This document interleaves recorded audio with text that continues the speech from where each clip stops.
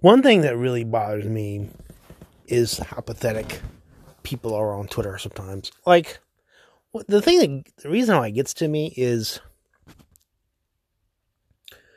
I'll be like these enormous, huge stories will break on Twitter.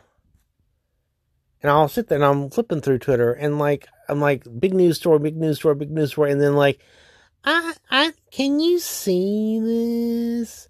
I think I'm shadow banned. Or they'll be like,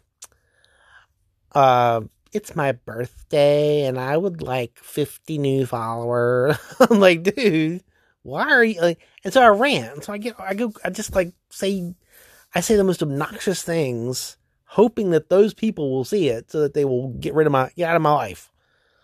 I mean, it's just pathetic. I mean, I don't know.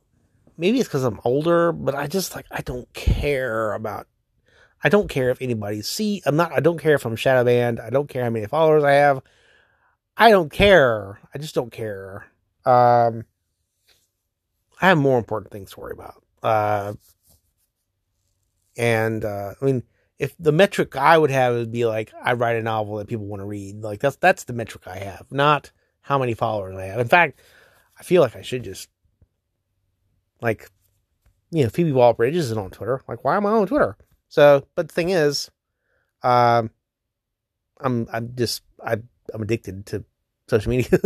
So it's like, and see, that's the thing about, the older you get, the more you realize that there's like nothing's right or wrong with thinking makes it so. So there's no rule that says I can't be successful and be on social media. I mean, it's just that like a lot of very talented people just don't use social media at all, or not publicly. And, I mean, that must mean, I'm not saying correlation is causation, or causation is not correlation. I'm not saying that the two are connected, but I mean, it does make you think. But I mean, I can't help who I am. I'm going to always, I'm just not a person that's going to, I've had friends. Yeah, if I was like living in New York City and had friends, yeah, I probably wouldn't use social media at all, but I'd be drunk all the time.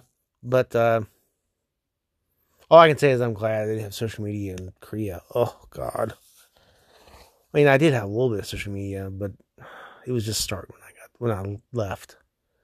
If I had social media like now, kind of social media, the things I would do and say, oh my God, it would be so embarrassing.